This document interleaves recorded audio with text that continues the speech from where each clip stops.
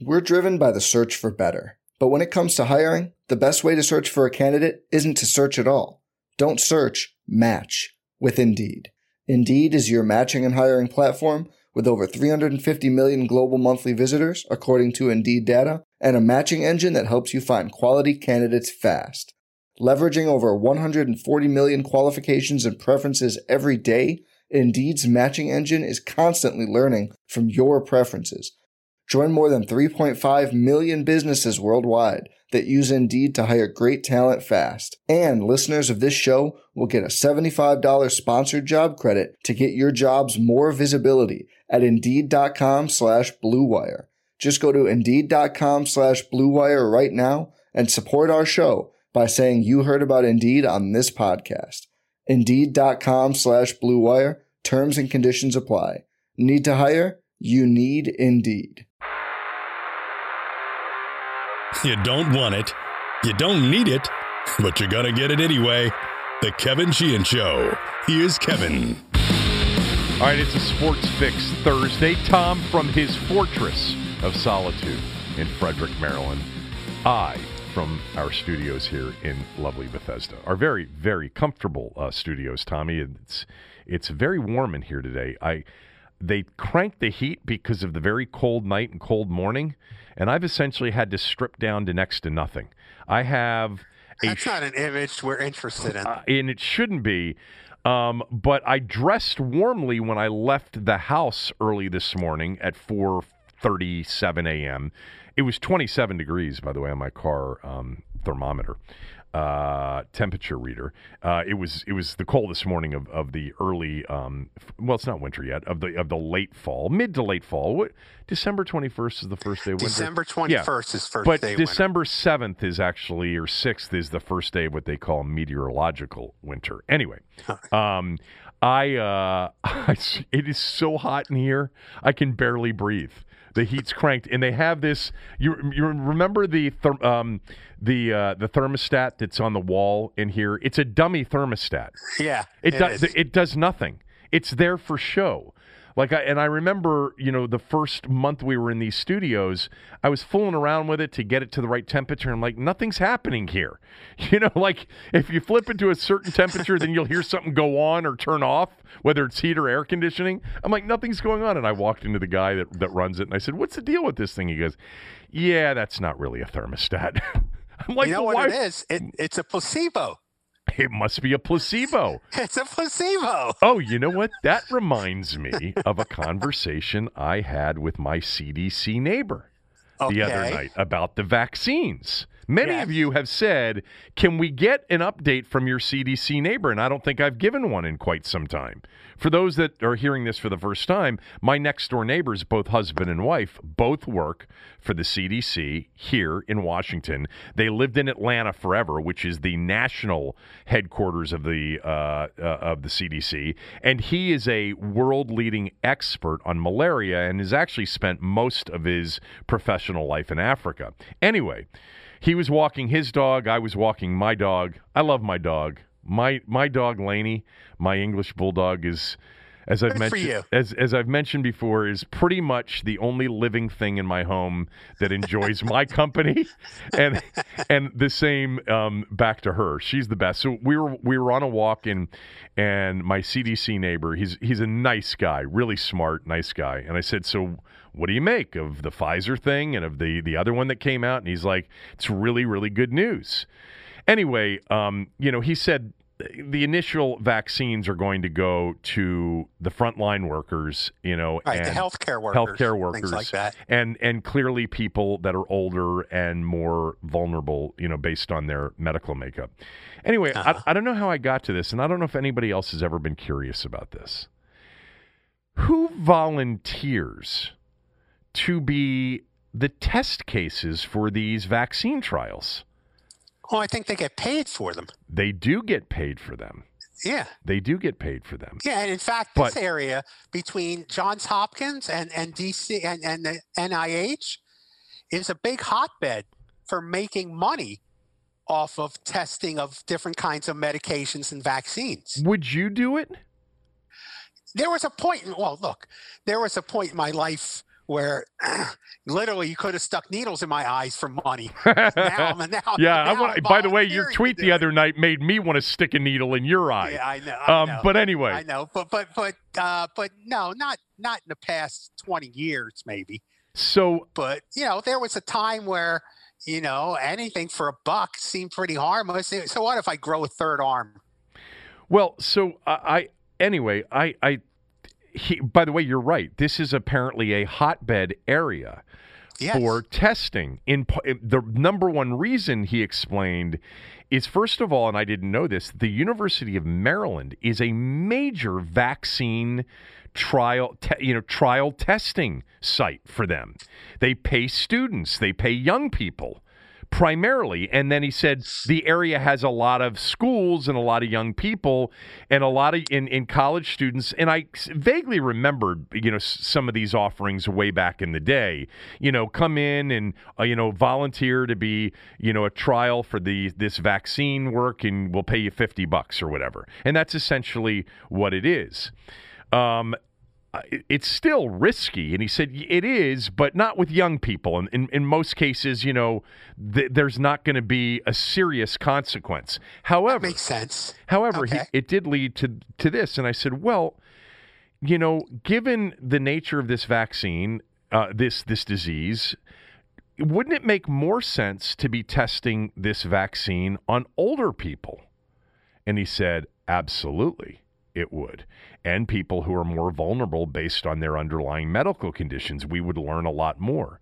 And then he described something that I thought was really interesting. He said, the problem when you test a new vaccine on older people is that if those people die of a heart attack, within a week of the test, you don't know if it was the vaccine or if they were actually just, about to die of a heart attack because they're 80 years old or they're 85 years old. So the trials, trialing of vaccines, the testing of vaccines on old people typically is not done because then you've got to spend time trying to figure out what the result of the heart attack was. And it can shut down a whole vaccine, even though it may have been just underlying heart disease rather than anything having to do with the vaccine. Because I can understand that. But with this vaccine, the efficiency rate 94% is so on the last one. dramatically I know. high. He said that's a great sign. That's almost double what a flu. I know. Most people don't realize a flu vaccine is 50-50. No, I think it's 70-something. I think it's there are a couple of, if you look it up. I think they're actually, and he told me this in one of our other conversations. He told me there are actually, a couple of different flu vaccines. Well, I got the high octane flu vaccine. Well, I think I'm over 65. Then I think it's in the 70%. Okay, maybe it is, but I've read 50-50 pretty much. And I got the flu a couple years ago after I got I remember that. And it's the only time I ever remember getting the flu. And it wasn't, it was just it was just an exaggerated cold. It was never like all the other, like the chills, the aches, all the other stuff. I've never got any of that. Right.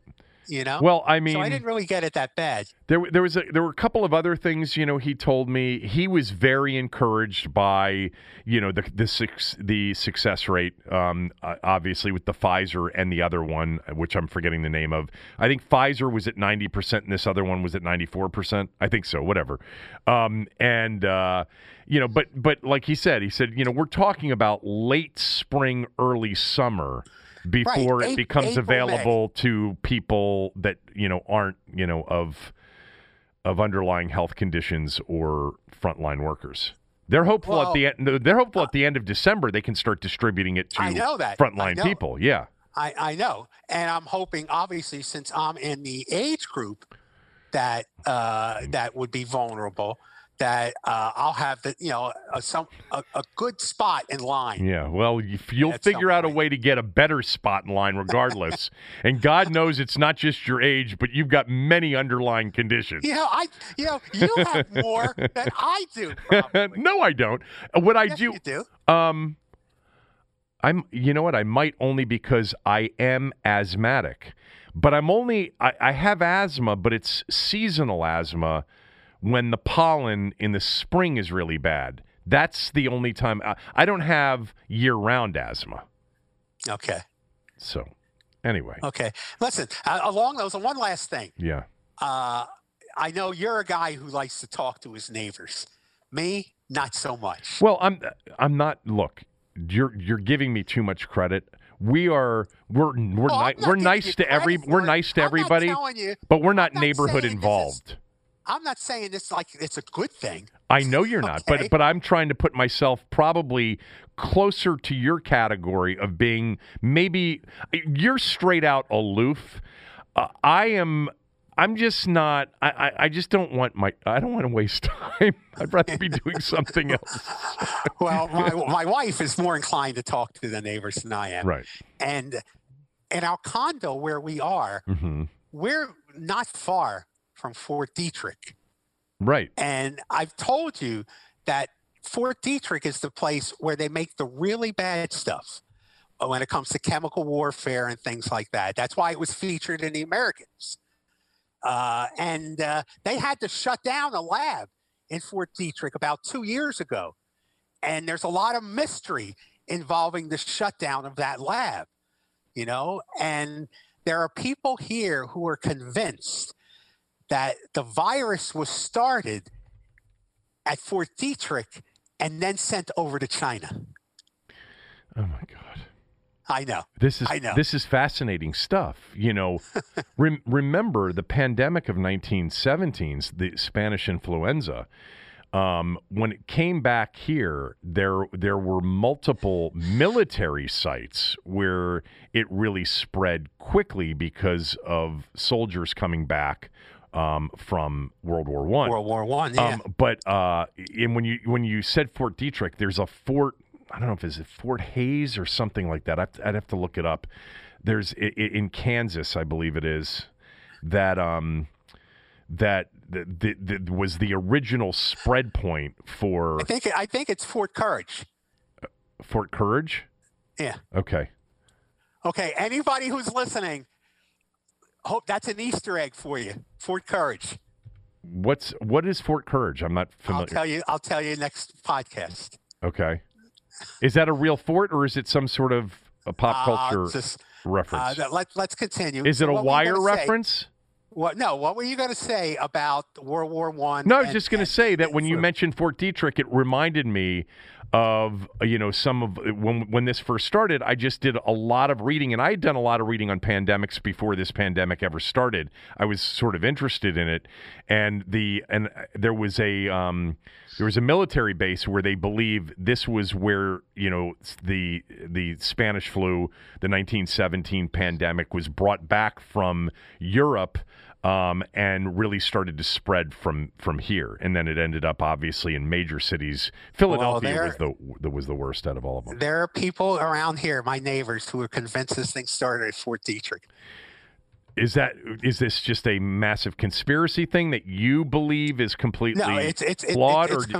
I researched it online, and it started on a Canadian QAnon version, some kind of warped Canadian website. So I dismiss it as conspiracy, lunatic, Pizzagate kind of thing stuff. Well, I mean, it could have been something that they brought back from China to study here. And then it spread. No, it started here, and somebody brought it to China. Oh, well, then we'd have to, instead of referring to it as in the early days, but continuing from many now as the China virus, we'd have to refer to it as the Frederick virus. Yes. Or the Fort Detrick virus. Yes. And boy, that would make people not want to, that would not be good for your real estate at all. Anyway, that was my update from the CDC neighbor. And it's not much of an update. He definitely seems to be very concerned about Thanksgiving. By the way, the CDC, did you see their guidelines on Thanksgiving? No music, no dancing, no loud shouting, only the immediate family. I mean, there's a lot of stuff going around about, there's a real concern. He said his real concern about Thanksgiving is not necessarily the large gatherings that people will have. You know that. People are going to ignore all the guidelines. He said it's all about the college kids coming back home. Oh, yeah. Like I've always said, the Wednesday night before Thanksgiving it's one was of my the favorite biggest nights. party night. Well, yeah. Yeah. And even beyond college, because like when you were still young and like in your 20s and 30s, it's best. you still have people come home, to visit their families, and they go out on Wednesday night. It was the greatest night to go out of the year. I always thought that. It was such a great night. Wednesday night before Thanksgiving, when everybody's coming back, especially when you're in college, or like you said, you're in your 20s or 30s and people are coming back maybe from a job they've got outside of town, and it was a massive party night. Absolutely. Yeah. So, I mean, not anymore. But look, I mean, well, it is for my boys and has been the last several years for my boys. Yeah. I get that. But we're just doing Thanksgiving, just very immediate family, very low key. Yeah, we're doing immediate family. But I mean, I have a niece that lives in town and she's coming over and my youngest will be getting home from Penn State on Friday night. So, whatever. I mean, what are you going to do? That's remember what Dan Snyder said. Happy Thanksgiving. Happy Thanksgiving, everybody. So I wanted to start with this, even though we just started with something else, typical of us. So I saw last night Darren Rivera, the longtime business reporter, at ESPN, and then he's with the Action Network now. Yes, very familiar with Darren Rivera. Yeah, and most people that are listening are as well. And he tweeted out the following. He tweeted out, if they completely made up a draft pick at this point and had actors celebrating in a home around a guy, 99% of viewers wouldn't know. Talking about the NBA draft last night. He's 100% right last night. 100% right, especially if he's a European. Well, yeah, but even some of the college players, because you didn't have a tournament, right. And most the people, European ones are the easiest ones. Of course, but you could say that every year about them. But this year, especially because you didn't have an NCAA tournament where a lot of these guys became stars. Yes. Yeah. Well, I mean, I thought it was a great tweet. I thought it was totally spot on. And by the way, literally an hour and a half earlier, Scott and I were on the phone together, and I just said, "Are you into this NBA draft?" And he goes, "No, not at all. I just got out of a meeting, and I just, in preparing for the show, and I just said to everybody, who really cares about the NBA draft?" And by the way, I want to clarify, because when we say nobody cares, we realize there are people that care. We're not being literal, okay? It's a conversation about whether or not it rises to the level of mass appeal. And last night, for me, I could sense no way does this NBA draft rise to the level of mass appeal. Look, I don't even know if it does when it happens in June, a week after the NBA finals are, typically end, after a year in which the NCAA tournament, sometimes you have a star player like Zion Williamson, and that makes the draft more interesting to watch, to see, and listen, whatever. But last night, I was like, I don't even want to watch it. And he goes, yeah, I don't either.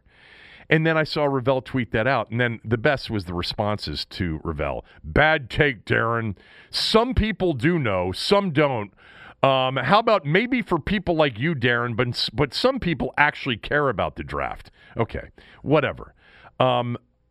Scott said to me, he goes, well, why are you going to watch it then? And I said, yeah, I don't know why. It's not like I have to spend a lot of time talking about it on the show tomorrow. Yesterday, I had Tommy Shepard on the show. He's great, by the way. I've always liked Tommy. Had Jalen Stick-Smith on the show. Had Chris Miller on the show, but mostly was because of the Westbrook Wall stuff, which I do want to get your opinion on here at some point, because you haven't had a chance to weigh in on that. But anyway, this is a long way of getting to. I recorded the draft. I did not watch the draft. I chose instead, Tommy, to continue to watch something that you recommended, The Queen's Gambit. It is so good. Yes, it is. It is for a show about chess.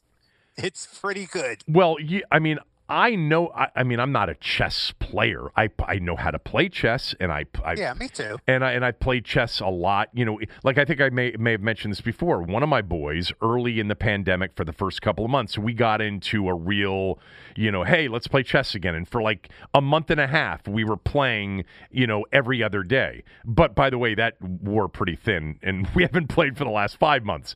But you don't have to be a chess fan, you know, or understand anything about chess to enjoy this. That's my point. Point. I mean, if you told people it's a show about a chess player, people would say, "What do you?" I mean, look at you with, you know, like you got two heads. Right. But it's a terrific show. Look, and again, it's a story by based on a book by Walter Tevis, who wrote the book The Hustler, which would turn out to be a great movie in itself. So it's written by a guy who knows how to write about the underlying issues of competition. Is it fiction? Yes. Okay, I wasn't actually sure about that. I was going to look that up at some point. I didn't know if it was a true story or not. No. This is going to be this is one of those recommendations that rarely the show co-hosts here, Sheehan and Rivera, can make together, because usually Tommy has to be, you know, at the forefront of something. Like, once it becomes popular, if somebody recommends it to him, he's not going to watch it. He's got to discover it himself. Exhibit A, the Queen's Gambit. I mean, but this, you know, very much like I recommended Aqib Talib the other day, I would recommend the Queen's Gambit. I would. No, it's so excellent. And I cannot wait to get home today to continue. I am through the first 3 episodes, and there's no chance that I will get beyond Saturday morning without having it finished. Well, it's 7 episodes. Yeah. And there is right now, and I think that's good, but I'll bet you there's going to be a lot of pressure. There is no second season because the story is pretty much kind of over. Oh, well, don't give it away. Okay, but there is no second season. I have one as of right now. I want you to answer one thing for me, because I'm curious about this. Does she reconnect with Mr. Scheibel at any point? I'm not going to tell you that. Okay. Why would you want me to tell you that? You know what? Maybe I don't. No, you don't want to know that. Who is he? He's so recognizable. I forget. He was in an HBO miniseries with John. Oh, no! I just got it. He was in Molly's Game. Okay. He was in Molly's Game. He was, you know, he was the guy that, you know, came in and you know, was a big time guy, and it was his birthday, and he was supposed to be home celebrating his birthday with his family, and then he started to lose, and he started to chase, and she gave him too much credit. Remember? Yeah, I do. He was also in a series with John Turturro on HBO called, I think it was The Night Before. Oh, I watched that. Well, he was the detective in that. Yeah, you're right. Yeah. Yeah. He was really good in that. It was The Night Of. The Night Of was excellent. I didn't think it was that good, but I thought he was good. You know what's funny? You say that. I thought it was really good to start. And then I remember at the end thinking it didn't pay off like I thought it should have. John Turturro was great. The guy that played, you know, the main character. I don't know what his name is. Yeah, I don't know what his name is either. And Omar was in it. Omar was? Well, you don't know who Omar is because you haven't watched The Wire. No, I know. Well, I'm not going to, because I didn't discover it. Okay. I'm kidding. That's my biggest one. Anyway, the Queen's Gambit. I can see you now in the vaccine line saying, I'm not going to watch. I'm not taking this vaccine. I didn't discover it. Well, I have gotten into a bit of an argument with my wife about taking the flu shot, which I've never taken before. And she said, no, you've got to take it because, you know, there's all this information now out there that says if you get a flu shot, you're actually reducing your chances of getting COVID as well. Yes. Or having serious implications from COVID. So Yes. I think I will get a flu shot. Also, you're not old enough. You will be old enough soon. I think you're not old enough. There's a pneumonia vaccine. Yeah, I know. You've told me about that. I'm not old enough to get a pneumonia vaccine. But you're getting there. And, you know, what I know, ask your CDC neighbor, if the pneumonia vaccine offers you protection from COVID-related pneumonia. Okay, I will. Okay, ask him that. I will. Because I'm curious. I would assume it does. Well, I mean, I actually, to be honest with you, I haven't heard the term COVID-related pneumonia, but it makes sense because it's all respiratory. Yeah, I just came up with it. Oh, okay. Are you being serious? Yes. Okay. Well, then I don't want to take it seriously then. One last thing on the Queen's Gambit, which is a recommendation. The Tommy's recommendations typically are pretty good. Mine are much better. The Afterlife, which I recommended at the beginning of the pandemic, which is the Ricky Gervais thing. You never did watch it, did you? You don't think? I didn't watch it. I'm not a big Ricky Gervais fan. It doesn't matter. You'd probably love this. That was my recommendation at the beginning of the pandemic that many of you appreciated, and then many of you. And I was thinking about this, and I don't know what made me just think about this, and I forget now what your reaction was to it, but now I've seen it like 4 or 5 times, and it's pretty much typical of, well, let me just say that the Once Upon a Time in Hollywood was a recommendation that I think I gave out even before the pandemic. I forget when I actually watched the movie. I love that movie so much now. It's like all of the Tarantino movies. It's like they're really good, and then when you get to the 3rd or 4th time, they're even better. And this one totally fits into, like, to me, Inglourious Bastards is maybe my favorite, and it's still, every time I watch it, it gets better and better. Did you like Once Upon a Time in Hollywood or not? I liked it better the second time. I agree with you. It gets better. Yeah. When you watch it again. Absolutely. I wasn't crazy about it the first time. I watched it the second time. I liked it a lot more. Yeah, I liked it a lot the first time, and I love it now. I've seen it. It's been on TV. It's been on HBO or whatever movie channels it's been running on recently, and it just, to me, it's just like, I don't know. You and I have a different opinion about Jackie Brown and the 2 Kill Bills. I think they're okay. You loved them. Well, Jackie Brown's my favorite Tarantino movie. Inglourious Bastards. Only Kill Bill Volume 2. Volume not 1 one. I'm not crazy about. Okay. No. Inglourious Bastards, to me, out of all of his movies, is the one that each time you watch it, it just gets better and better and better. And that's right there at number 1 with, probably Pulp Fiction. Pulp Fiction still is, every time it's on, it's like a lot of those movies, it's hard to not watch it. Anyway, so I did not watch the NBA draft live, but I did afterwards, sort of fast forward through it. It was complete. Thank God I didn't watch it live. I think I would have been bored by the whole thing. You know me, I love basketball, and I love this time of, the draft time of the year, to give you a couple of players that I think, the Wizards should draft, or a couple of players that I think will actually be, really good pros.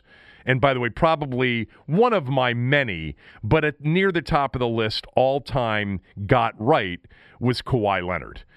Absolutely. And I mean, that you should be in that job based on that. You know what? So here's what I was going to say. I don't know. I didn't know anything. I'm not kidding. I'm serious. Well, thank you.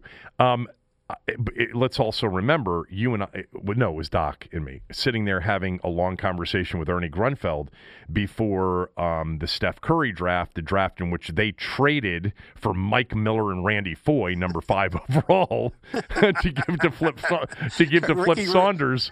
Got rid of the draft for Ricky Rubio. Well, I'll never forget telling Ernie, we sat there after a show, and we had Flip on, and we had Ernie on, and it was it was like 2 days before the draft. No, it was like a couple of weeks before the draft, because they had hired Flip. Whatever. I think that's why we were there.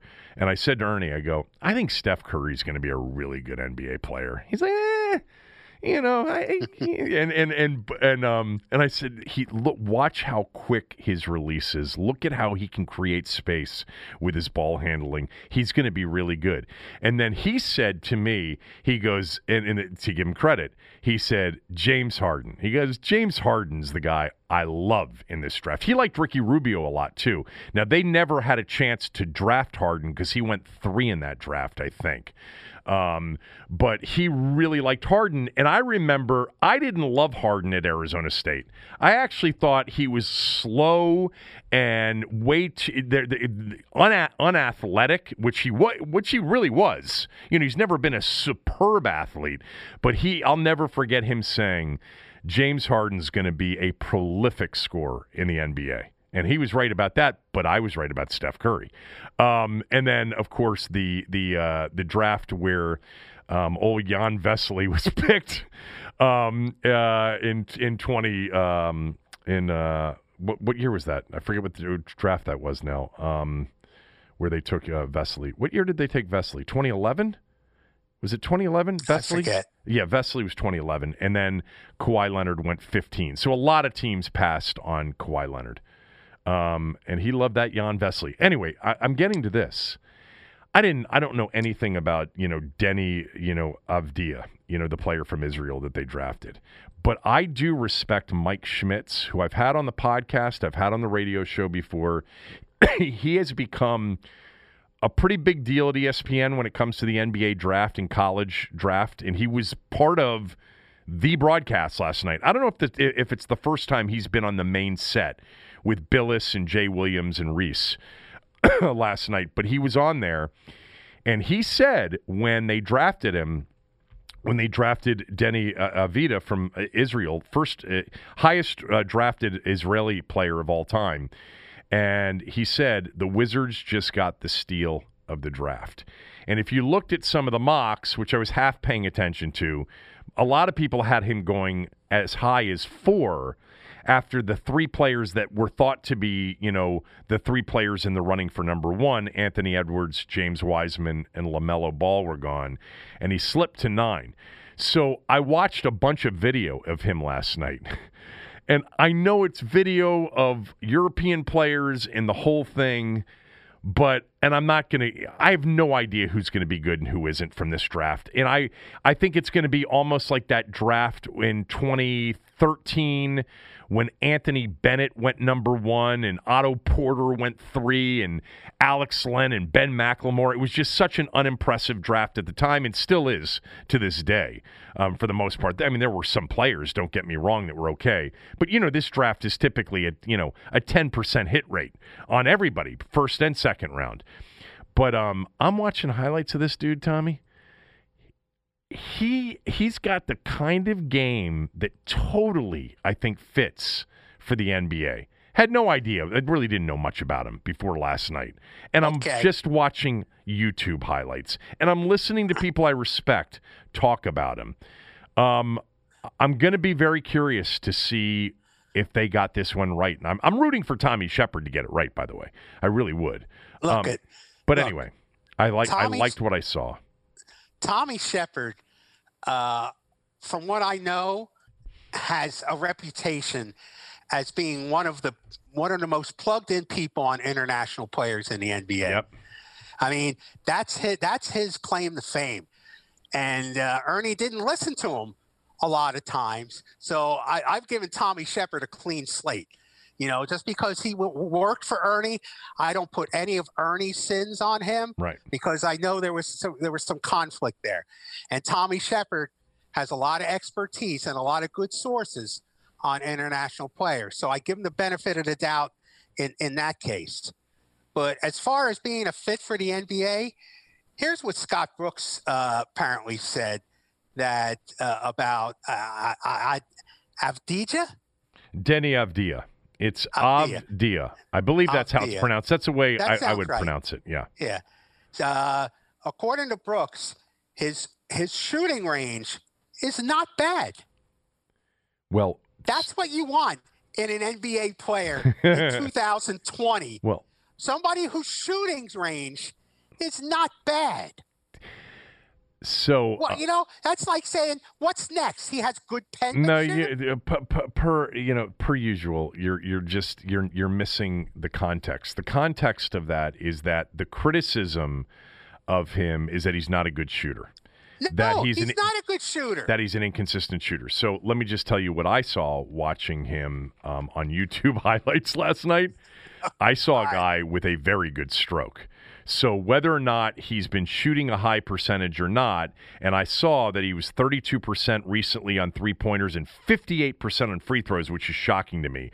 I saw a guy that squares up well and has a very good-looking stroke. So but he's not a good shooter right now. I'm surprised. He's your ninth pick in the draft. I'm surprised in the that he's 2020 NBA. I think what Scott Brooks was saying is that don't necessarily pay attention to the numbers over there. He's got a good stroke, and he'll end up being a good shooter as he grows. It'll be much easier to shoot in the NBA than it will in Israeli basketball. Well, you know what? Actually, the way it's played over here, sort of. I mean, there's not a whole lot of defense. Certainly not in the bubble. I have no idea. I just, when I was watching it, it's funny. One of my boys, my youngest at Penn State, he texts me early this morning. He goes, I watched the highlights. He goes, Luka. He goes, he's Luka Doncic. And I said, there's a lot of. You sure he didn't mean Luka Brasi? Yeah. And I said, I go, there's a lot of similarities in the way they play make. And they're good passers, and they're both 6'9" or whatever Luka is. Luka might be 6'10", but yeah. Luka is much more of a point. I mean, you want the ball in his hands all the time. I don't know if you want that with this guy, but I could see it. The big difference is Luka's really Luka's bigger and stronger, even as a super young player.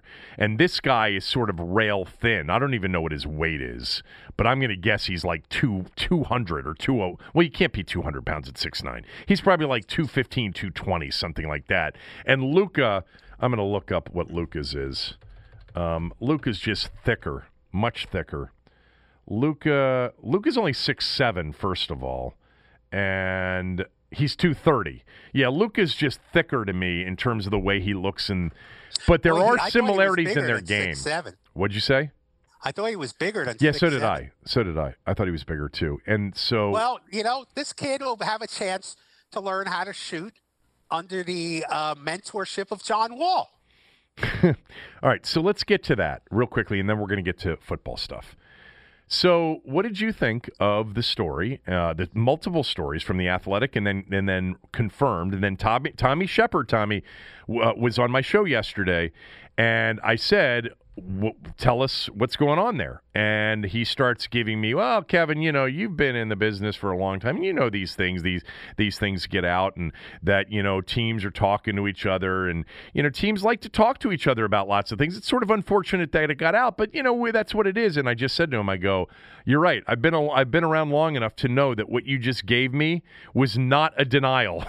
So and he just laughed. So they talked to the Rockets. This was a real thing about Westbrook and Wall, and it's not over yet. I would assume that it's not over yet. Apparently, Houston wants more than Wall. Why do you think the Wizards are willing to deal John Wall?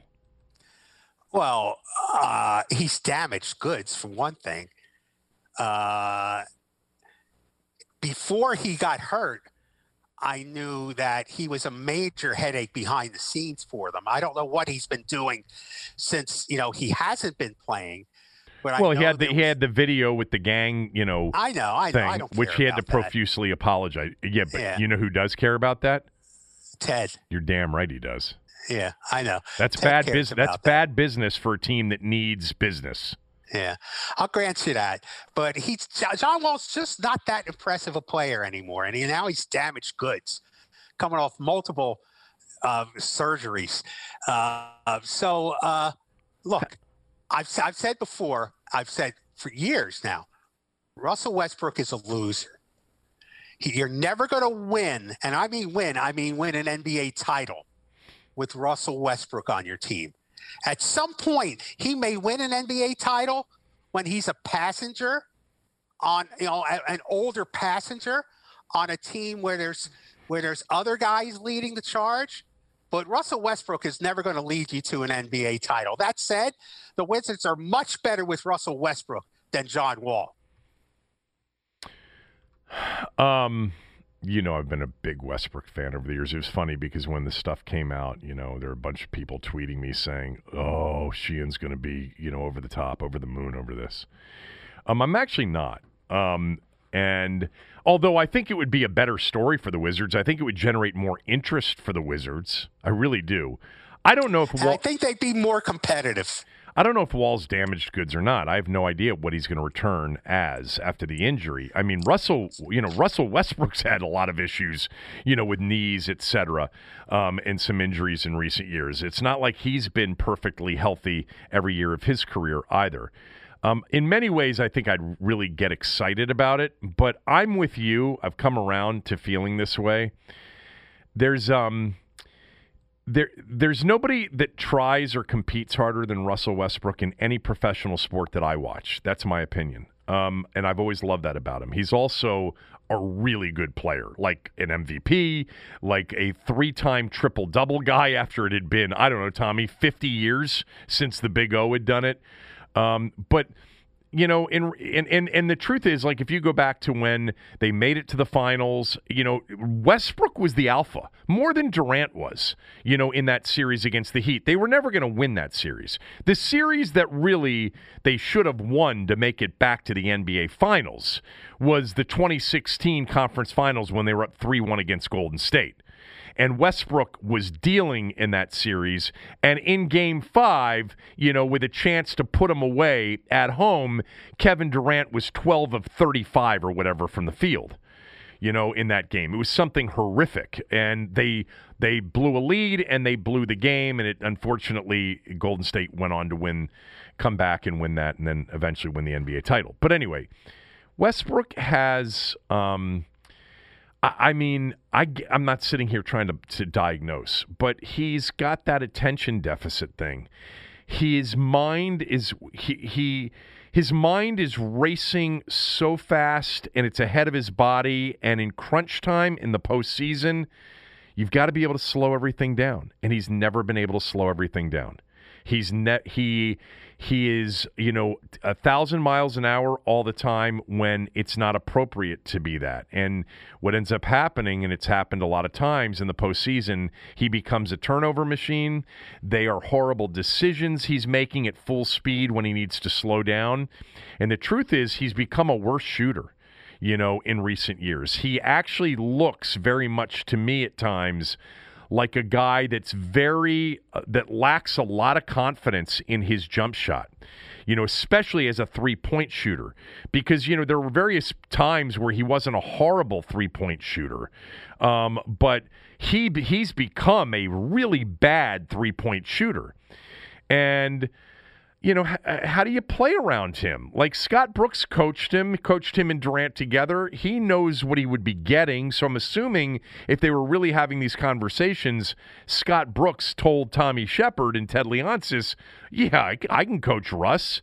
But I don't know how it would work with Beal. I think it would work better with Beal than with Harden because Beal doesn't have to have the ball in his hands like Harden did and does. But it's not going to lead to anything great, No. It's not going to. Oh, come on! Oh, come on! That's not what I'm talking about. They'd be more competitive with Westbrook than John Wall. I don't know that. I don't know that to be true. I think they would. I mean, I think it's possible. It's not going to translate into any noteworthy success. No. I mean, I would be excited about Wall if he's back to Wall athletically, and I don't know if he is or isn't, nor do you. I mean, we would assume after a ruptured Achilles that there may be a long-term issue with an athletic, fast player like John. But, we were told that he was really hurt over that last year and a half anyway when he was playing, and that he might actually be better and more physically fit. But whatever. I mean, there is... I think a healthy John Wall, Bradley Beal, Davis Bertans, all right, they need him. Rui, who I'm still not completely sold on, is a group that if it's all about John being John again, is a group that could do what they did before, get to the playoffs and maybe win a series. And that's all I would see with Russell Westbrook. in place of John Wall is a team that could go to the postseason and maybe win a series. That's it. See, the reason for that more than any other reason is Bradley Beal's not a number one player on a championship contender.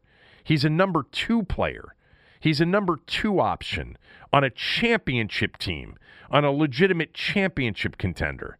He's developed into an elite NBA scorer, don't get me wrong, but he's not a top 5 or top 10 player in the game.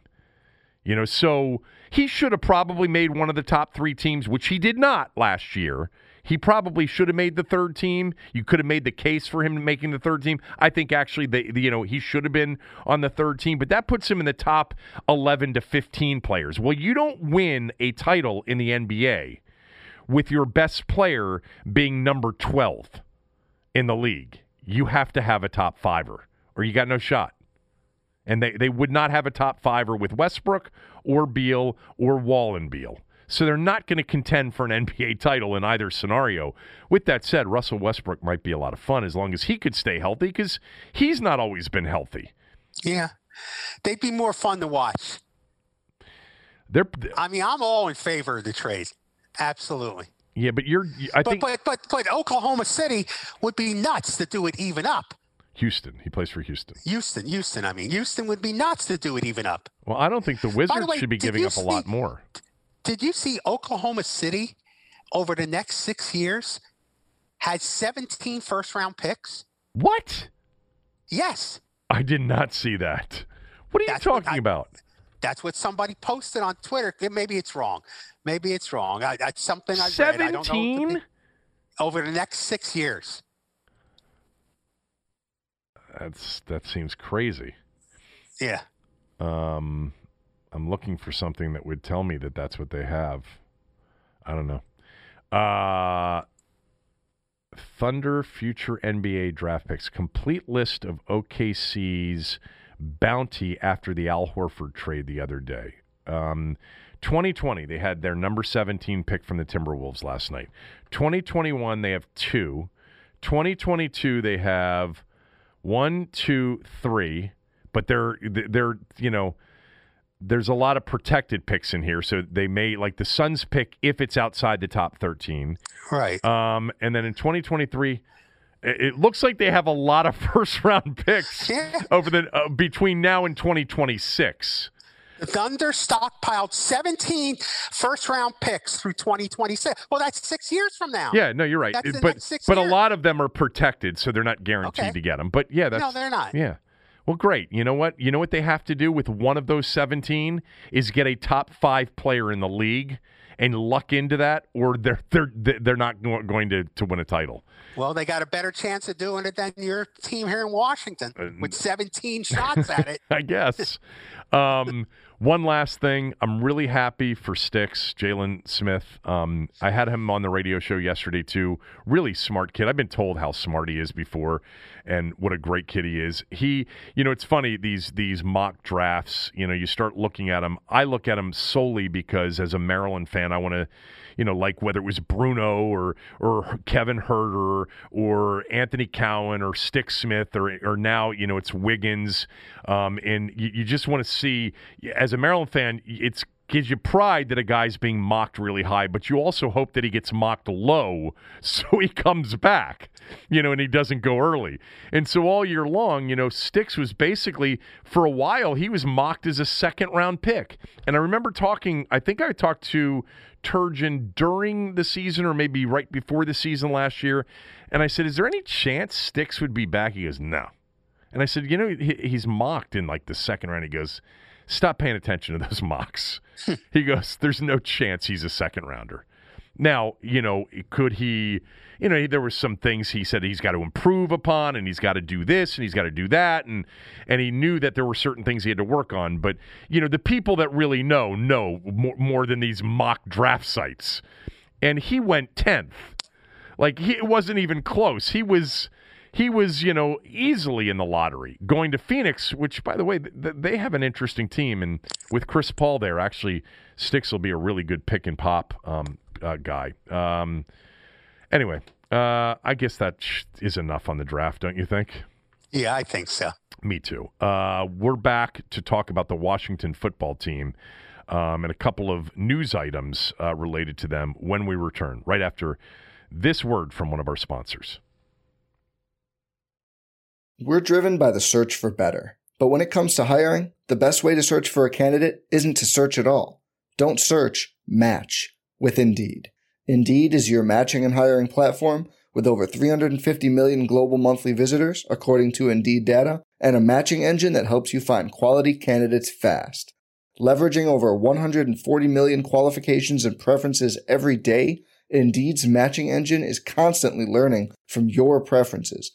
Join more than 3.5 million businesses worldwide that use Indeed to hire great talent fast. And listeners of this show will get a $75 sponsored job credit to get your jobs more visibility at Indeed.com/Blue Wire. Just go to Indeed.com/Blue Wire right now and support our show by saying you heard about Indeed on this podcast. Indeed.com/Blue Wire. Terms and conditions apply. Need to hire? You need Indeed. There was some breaking news since the end of the radio show this morning. They put Jaron Christian, the left tackle, on injured reserve. So Cornelius Lucas is hurt too. So they're a little bit thin offensive line-wise heading into the game against Cincinnati on Sunday. Tommy will have his Cincinnati-Washington pick before the end of the show.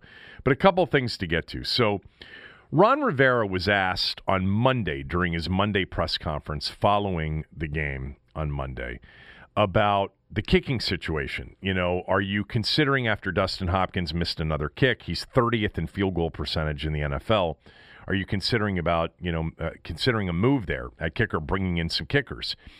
And Ron Rivera said on Monday, quote, "It's something that we are talking about and discussing. The hard part is when you bring a guy in, you have to make sure you have a guy that fits you, that has a lot of experience, because you're going to replace an experienced guy. Again, it's something that we're discussing." So yesterday in his presser, in which he was a bit snippy, did you watch any of this from yesterday?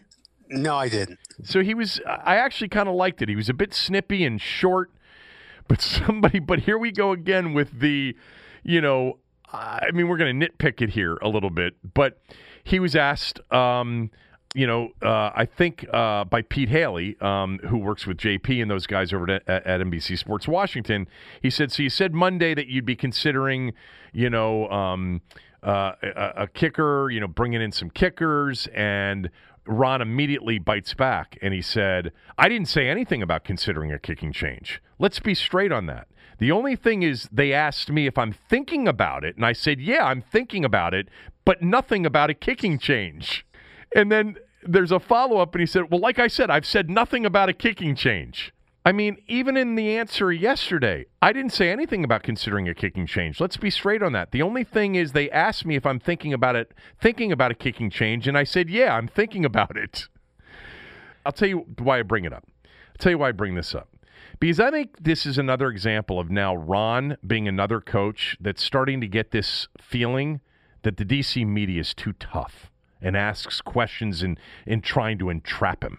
Which is so unbelievable, because I'm telling you the amount of cheerleaders in this town, it's unbelievable. I mean, I can't fathom what you're saying can't possibly be true. He can't believe that. Well, don't you believe that every single coach that's been here over the last, decade plus, not Joe, but, whether it was Zorn or Shanahan thought it was a tough media market. Jay obviously thought it was. Their PR people have always thought that it's really a tough media market. So Ron thinks that now. Oh, my God. This is unbelievable. Well, he clearly, there's no words for that. His answer on Monday absolutely made it imperative that somebody follow up on that yesterday. You would agree with that, right? Yes. So they did. No one was trying. It wasn't a gotcha question. It was, you said you were going to consider, you said you were going to talk about it and consider it, and he denies it. But by the way, in the denial, he admits it too. So it's like both. But I brought it up because I thought the whole press conference yesterday, and I liked it a little bit. I liked that he was, a little bit shorter and not so long-winded. But it leads me to believe that he's now on the page of, these things, they're out to get us. They're out to take my words and twist them. Well, I think, with every game they lose, and there will be more that they will lose, he's going to get more and more testy because it's no fun being 3-13. No, it's not. It's not fun being 3-13, and that could be where they're headed. Yes. I don't think they are, though. They're going to be better than that. See, cheerleader. No, I don't put you in that category. But anyway, I thought that was funny. First of all, I mean, it's like I was a Ron Rivera. I was a fan of the hiring. I was a fan of him. I'm not bailing on him. I think it's been a tough year for him for personal reasons, clearly. I'm compassionate about that. He's been fighting cancer, for crying out loud. You can tell during a lot of these pressers and a lot of this stuff that he's been a little bit off. But at the same time, it's so consistently mixed messaging. I just don't, I'm unsure of him. Like I asked this question and we took calls this morning, Tommy, on the following question. Have you seen anything about this new regime through 9 weeks, through 9 games, that tells you it's going to get better? And I asked that question because I sort of asked that question of myself and what do I think? And my answer is I haven't really seen anything about this new regime that tells me it's going to get better. But I'm unsure of it because I do think that Ron Rivera is a quality guy and was a quality coach. And this, by the way, again, put the disclaimer, put the Surgeon General's warning to the side. Right. But in terms of Rivera, is there anything that you would say tells you it's going to get better? Anything about anything that's going on that tells you it's going to get better? Well, again, this is not fair to Washington football fans. And I think, like any coach, Barry Trotz didn't recognize this until maybe the last year he was here. And Ron Rivera needs to recognize this. It'll make his job easier. When you take this job, you take all the history that comes with it. Yeah, you do. You can't sit there and say, well, I wasn't here then. That doesn't matter to Washington football fans. They've been here. And you have to recognize that and carry those losses and that dysfunction on your shoulders, however unfair it is. That'll go a long way towards getting people to realize that, okay, we got to be a little patient. If you recognize the pain and say, I understand, and you have every right to feel that way, I think it would go some way towards having people be a little bit more patient. It would go a long way. Okay. That's the best advice anybody could give the new person in town taking that job. And this year, I think, is just it's such a bizarre year.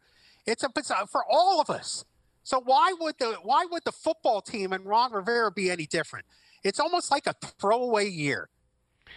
So I mean, I'm not judging Rivera on anything really moving forward. I mean, there may be some things I disagree with along the way, some bizarre moments along the way, but in the scheme of long-term success, I don't count it one way or the other. It's almost like we're swimming until a lifeboat comes by. There is, in tying this back to sort of the Rivera getting snippy, Jack Del Rio being sensitive on Twitter to, fan criticism. My advice to them would be, in addition to your advice, which is great advice, which is, you know what? I understand what you've been through, and we're working to make it better, and you have every right to feel the way you have felt. Now, the problem with that, of course, is it goes hand in hand with Brian LaFemina admitting that, Yes. they don't have a fan base anymore and they don't have a ticket base waiting list, which got him promptly fired. But it would be really good. It would be a great connection. It would be a reality connection with all of us that have been here, because in many ways, like it's time for him to embrace the understanding that his fan base is, has been insulted and treated so poorly, and they're victims. Like, yes, he's dealing with victims of a 20-year relationship that has been a one-sided insult beatdown.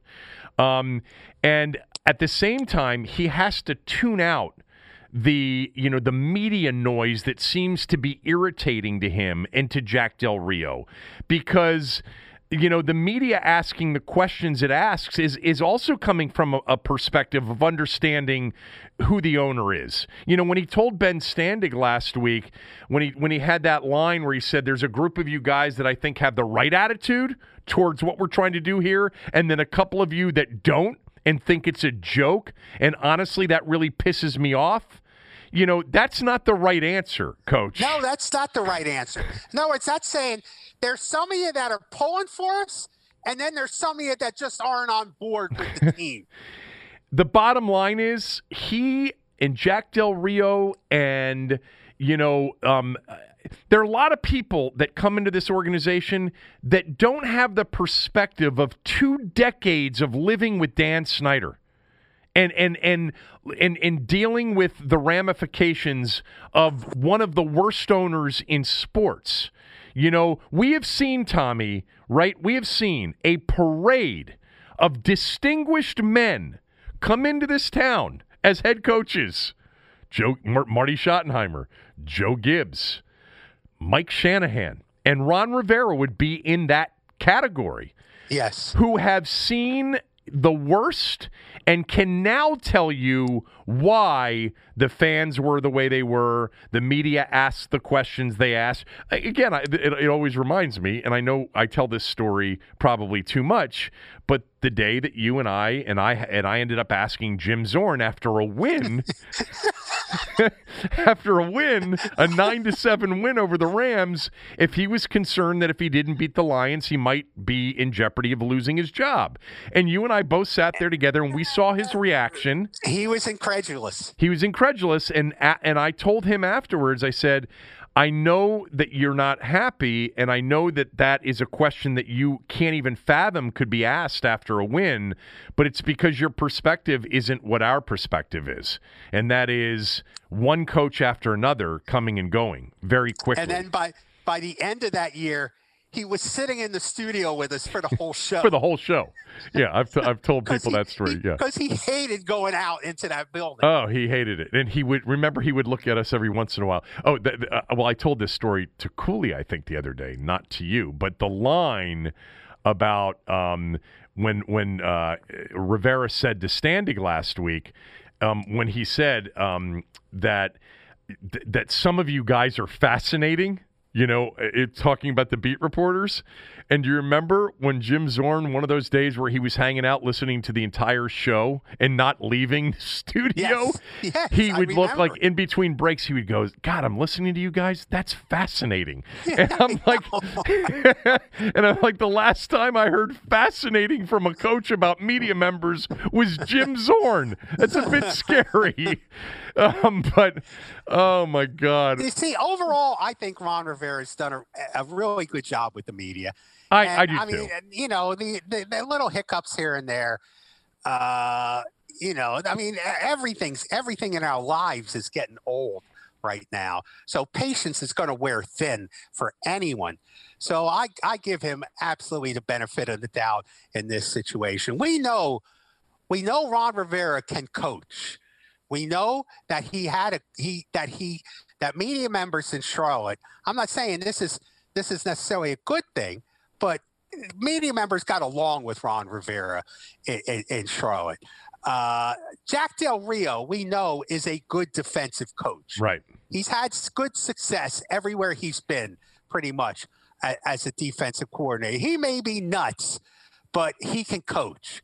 So ultimately, you think if things, progress normally, they will find the path to being better. I think the additional advice too for Del Rio and for for Rivera and Del Rio and anybody else that's new to town that's trying to change the culture is, look, the skepticism from everybody is totally justifiable. You need to understand that if you want us to go through the whole 20 years, we can do that. Just understand that the bottom line is that whether it's people in the media like me who are rooting, because that's not my job to be objective, I am rooting for him to succeed. A lot of fans are rooting for him to succeed, but we're also very skeptical because of what we've seen. We've seen other very qualified men come in here and have, the ability, and if they were in other places, to turn it around, but they've left essentially as lesser men or lesser reputationed men because of their relationship and because they worked in this organization for a bad owner. So, to somebody like Ron Rivera, look, if you're feeling like the media is not on your side or that fans are being too tough, this really isn't a super tough media market. It's a team that people follow and are very passionately involved in following, and they will be critical. But it's that they're skeptical. They're very skeptical, and it's not you; it's the owner. I mean, that's the truth. Yeah, look, I've said before, when you come to this team. And they don't do this as much as they used to, but people still like to do it. When you talk about the 3 Super Bowls and the proud tradition of this franchise, you get that, but you also get the other stuff too. You can't separate it. You can't say, yeah, we've got 3 Super Bowls in our trophy case, and then say, don't tell me about all the stuff that happened before I got here. You can't do that. Right, exactly. All right. 2 things to finish up with. One will be Tommy's Cincinnati-Washington prediction. And then I'm going to share with you a couple of Vegas tells. And when I say Vegas tells, I think some of the lines this weekend and even last weekend are telling you, and some of the futures odds are telling you what they think about some of the teams in the NFL right now. And I think a couple of them are interesting. And one of them deals with a team that will be playing tonight. We'll do that right after this word from one of our sponsors. If you only have a 401k, you're not getting the most for retirement. Wait, what? Add a Robinhood IRA on top, then they'll boost it by 3%. You can do that? And if you transfer in any retirement account, you get 3% on top of that. Is there a limit to the match? No limit. Robinhood Gold gets you the biggest contribution match of any IRA on the market. Sign up for Robinhood Gold at Robinhood.com/boost by April 30th. Subscription fees apply. Investing involves risk. 3% match requires gold for 1 year from first match. Must keep IRA for 5 years. Match on transfers subject to additional terms and conditions. Robinhood Financial LLC, member SIPC. All right, Tommy will have his Washington-Cincinnati prediction here momentarily. Quick word about Window Nation. If you're in the market for new windows, and it was cold this morning, and it's going to continue to get colder as we approach winter, and you should be thinking about new windows if your windows are old or you just want to upgrade. If you're thinking about that, please go to windownation.com or call them at 866-90-NATION. Right now, they're giving out a deal that you can't beat. It's basically half price. You buy 2 windows, you get 2 free. You can get a house full of windows for less than $75 a month.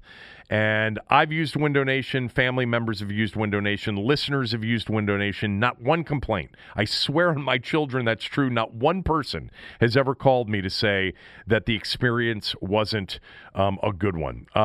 You don't have to trust me. You can just call them and get a free estimate, and they'll give you references, and if mine isn't good enough, call them at 866-90-NATION. Go to windownation.com. You get a free estimate, online, virtual quote, or they'll come into your home following all CDC guidelines. Again, 866-90-NATION or windownation.com, and tell them that Kevin Sheehan sent you. So before we get to your prediction on the game on Sunday, I wanted to mention a few things because, first of all, this is actually the only thing right now that sports-wise seems to have it together. Poor college football seems to be falling apart before our very eyes. Maryland, Michigan State canceled Saturday. By the way, Mike Loxley has COVID. Wish Coach Locks the best. Hopefully he is, symptomless or very mild symptoms. But the Maryland-Ohio State game got canceled last week, and they just canceled the Maryland-Michigan State game, which was supposed to take place at noon on Saturday. And college football games are just getting postponed and canceled all over the map. I mean, we're going to end up with a very strange college football season. But the NFL's been intact. We had some postponements, we had some reschedules, but it's intact as of now. And I'm enjoying this NFL season, even if Washington's season isn't a great one. But there are a couple things that I found interesting as I started to look at the point spreads for this weekend's games in preparation a little bit for the smell test, which will be out tomorrow. Some of you probably don't even want it. So I told you last week that I think Vegas is down on Seattle. That the Seahawks, who were just a couple of weeks ago the favorites to win the NFC Championship, Russell Wilson was the favorite to win the MVP. All of those things were coming together. Seattle looked like a juggernaut. Well, they've lost 2 out of their last 3. The Rams beat them last weekend. I'm sorry, they've lost 3 out of their last 4 because they've lost 2 in a row, and then they lost in their last game against Arizona. They play Arizona tonight in the Thursday night game. Right now, the Saints, the Packers, the Bucks, the Rams, and the Cardinals on my site are all better shots odds-wise to win the NFC Championship. Then you get Seattle, and then right below Seattle is Minnesota. Minnesota's been climbing up the odds rankings for NFC Championship odds. Now, there's a big difference between Seattle and Minnesota. Okay, I've got Seattle at 10-1. I've got Minnesota at 25-1. But the point is you now have 5 teams in front of Seattle in the NFC, in Vegas in terms of futures odds to win the NFC Championship. They're only a 3-point favorite tonight over Arizona. Arizona, won on a Hail Mary last week, but the week before they lost to Miami. Vegas is down on Seattle right now. That's just a heads up for those of you that are thinking about putting money on Seattle because the odds are better. Look, I think it's risky to short Seattle, Tommy, because they've got Russell Wilson and they've got DK Metcalf. They have 2 really exceptional players. Russell Wilson, by the way, not even close to a favorite now to win the MVP. Patrick Mahomes is ahead of him. And let me pull up the latest MVP odds on my site. Mahomes, Rodgers, Murray. Actually, Murray and Wilson have the same odds, but Mahomes and Rodgers are ahead of Wilson. Wilson was the favorite 2 weeks ago. He had moved ahead of Mahomes. Anyway, Vegas, through their futures odds and through their point spreads here, are telling you they don't think Seattle's as good as everybody else thinks they are. That's number 1. Number 2, Vegas is telling you this weekend in particular, but I have a feeling that it may be moving forward here through the rest of the year, that Dallas isn't as terrible as we all think. Uh-oh. Yeah. I don't know if I buy it, but I do, in looking at the line for this week's game against the Vikings, they're only a 7-point underdog. They were a 14-point underdog to the Steelers 2 weeks ago, in their last game before their bye, and as we know, they nearly pulled off the upset. Now, that was with Garrett Gilbert at quarterback. Dalton is back. But the odds on them winning the division have crept up. Even though they haven't won, they're 2-8. And it's, in part because everybody else is losing.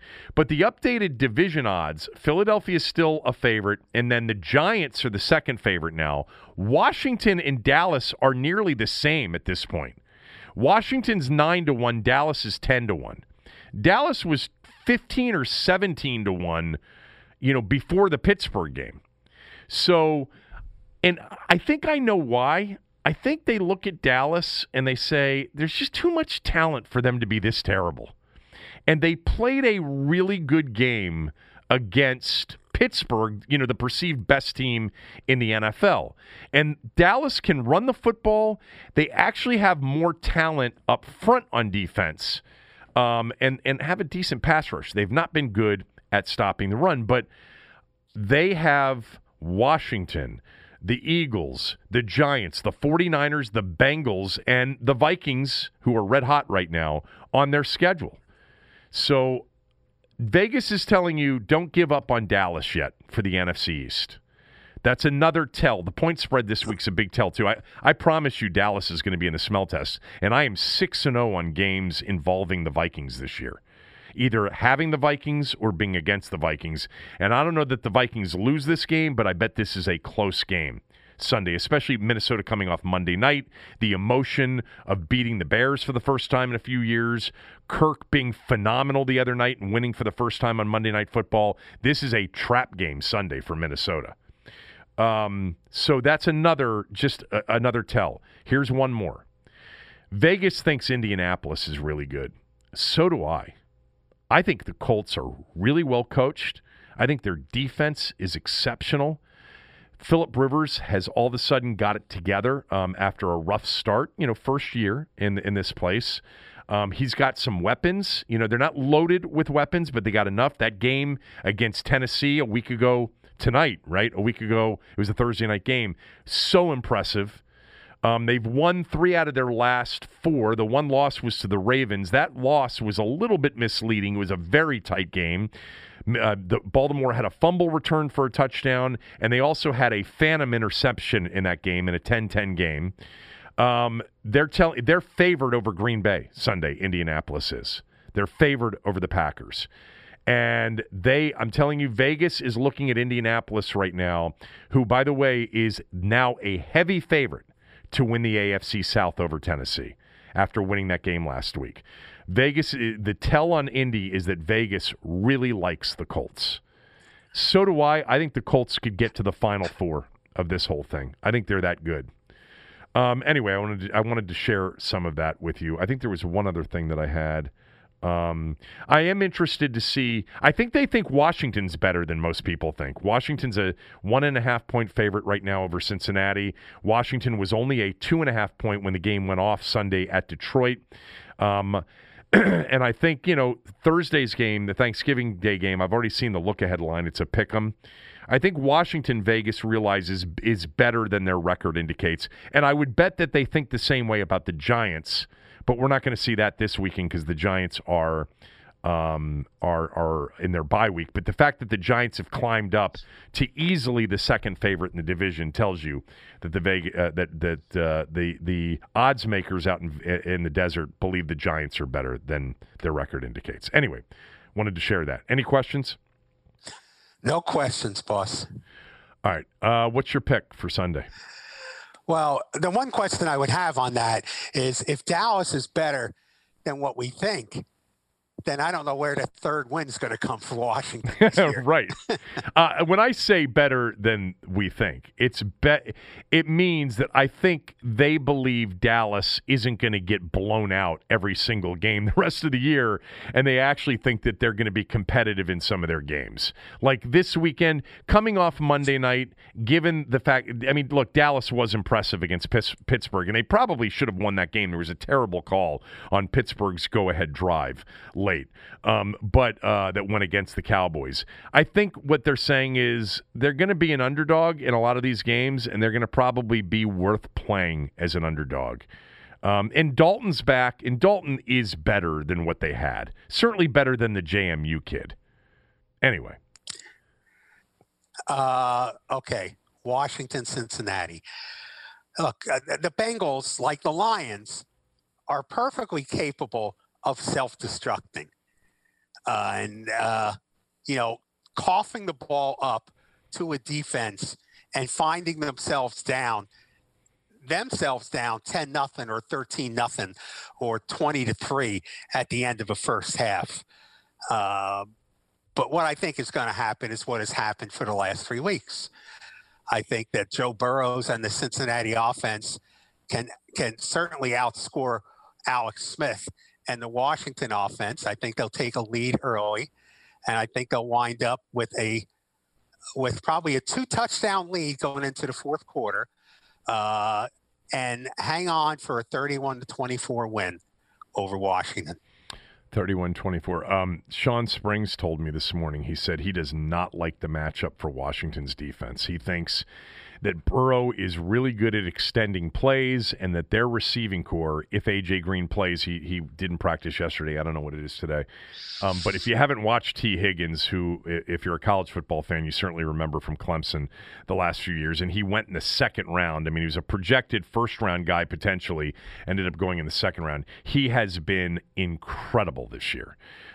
He is a big-time guy, and they do. I mean, with Boyd and Higgins and A.J. Green, and then if Mixon plays, he hasn't played recently. I think he's been out the last couple of games. But they are dangerous offensively. There's no doubt. They can are. Put up points. Yeah.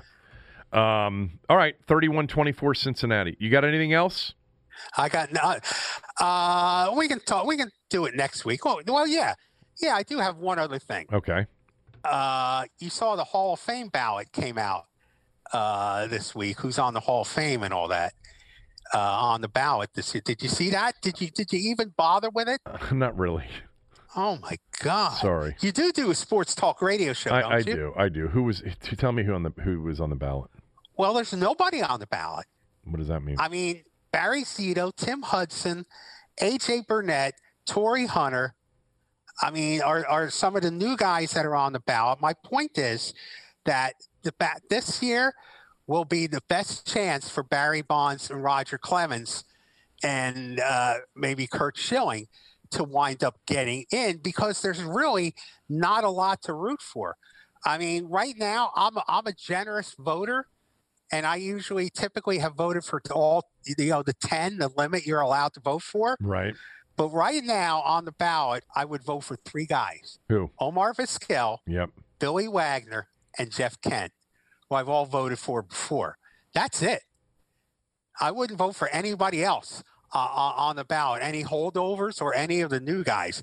So I think there are some people who just look at their ballots and say, wow, this is really empty, and finally give against my better wishes, because I don't vote for Bonds or Clemens or Schilling. I think this will be their best chance to get in because the ballot's so weak. Now, Bonds and Clemens, this is their next to last year. Do you think they will get in? Do you think they will get in? I think this is their best chance. No, I don't think they'll get in. Okay. But this is their next to last shot. They only got one more shot after this year. And Robbie Cano, who got suspended again for steroids for a year, has totally torpedoed his chance of ever being in the Hall of Fame now. Yeah. Although, what did they owe him this year? $24 million, I think I read. Yeah, I mean, for the Mets, this is a good deal for this year. So but they still owe $48 million for the 2 years after that. Oh my God. Yeah. Oh, that's painful. They still owe him. I have one more thing for you. Yeah. Last night was the believe it or not, the 35-year anniversary of the Joe Theismann injury game on Monday Night Football. It was November 18th, 1985, when he went down in a heap with Lawrence Taylor, putting hands over her helmet and then waving people out quickly. And Theismann was carted off with that broken leg that ended his career that night against the Giants. Yeah. Jay Schrader came in. The first pass he threw was to Art Monk for a big play, and they were off and running, and they won the game. Their Skins won the game 23-21, and Schrader became the quarterback. And then we had Schrader, Doug Williams, and thank God we had Doug Williams eventually. God, that was a weird night. I was in that stadium that night. Were you really? Yeah, I was at the game. Wow. Yeah, I mean, you didn't know sitting in the crowd. You knew something was wrong, and obviously when Joe got carted off, you figured it was bad. And back then, I didn't bring a radio to the game, but so many people around us in our section had radios, and then the word got out that it was, a snap. It looked like a broken leg, and that was a strange, eerie moment. But I remember the completion from Schrader to Art Monk when he came in. I think it was the first or second play after he came in, and the stadium was electric on that completion. And, this is 1985, Tommy. You're playing the Giants at home on Monday Night Football. This is a big rivalry, big game. And you're feeling for Joe, no doubt, but you got to win the game. Got to still go beat the Giants. And they did. 23-21. That was one of the years that they went 10-6 and did not make the postseason. It's amazing. They won. One of the things I've been doing at home, and I told you about this, I've been going back and transcribing a lot of interviews I've done over the years. Yeah. And one of the ones I did with Theismann was with Theismann. And, he talked about the play and that he said it changed his life completely. But this is what Theismann told me in this interview. And he's right, because I remember Joe the way he was pre-injury and post, and I've known him now a lot more post-injury. He said, I had become a very self-centered, egotistical person who really didn't give a damn about anybody but me. The only thing that mattered to me was being a football star, not playing football, not being part of a team, but being a football star. I was at the point in my life where you could say, even though I had all material things I wanted, I was probably as low as I could get looking back.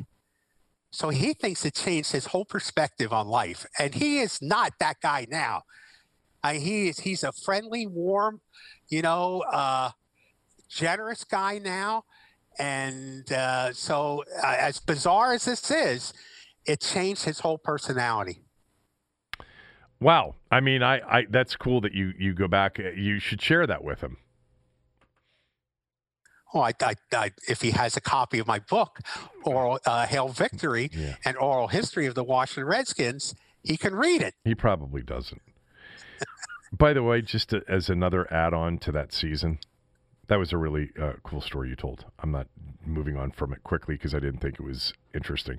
But I'm looking through the rest of that year, and they ended up winning 5 of their final 6 games because they went into that Monday night game. They were 5-5, and remember they had gone 82 division winner to the Super Bowl, won the Super Bowl. 83 14-2 division winner to the Super Bowl, lost the Super Bowl. 84 they won the division in the final weekend of the year against St. Louis, against the Cardinals.